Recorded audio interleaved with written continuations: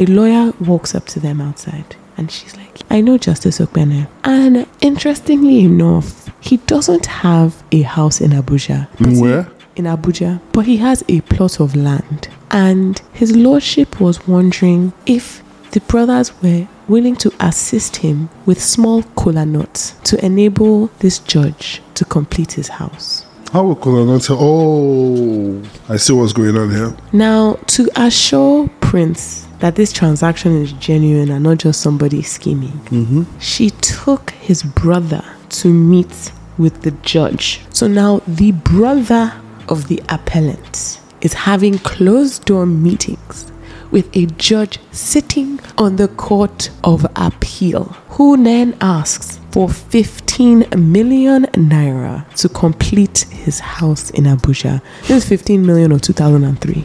When 50 million was 50 million. The lordship also hinted that the Uba brothers had offered to assist him in completing his house. Imagine this. You are sitting in front of court. You have hired lawyers. You have now hired a double agent. You are now telling a spy, like,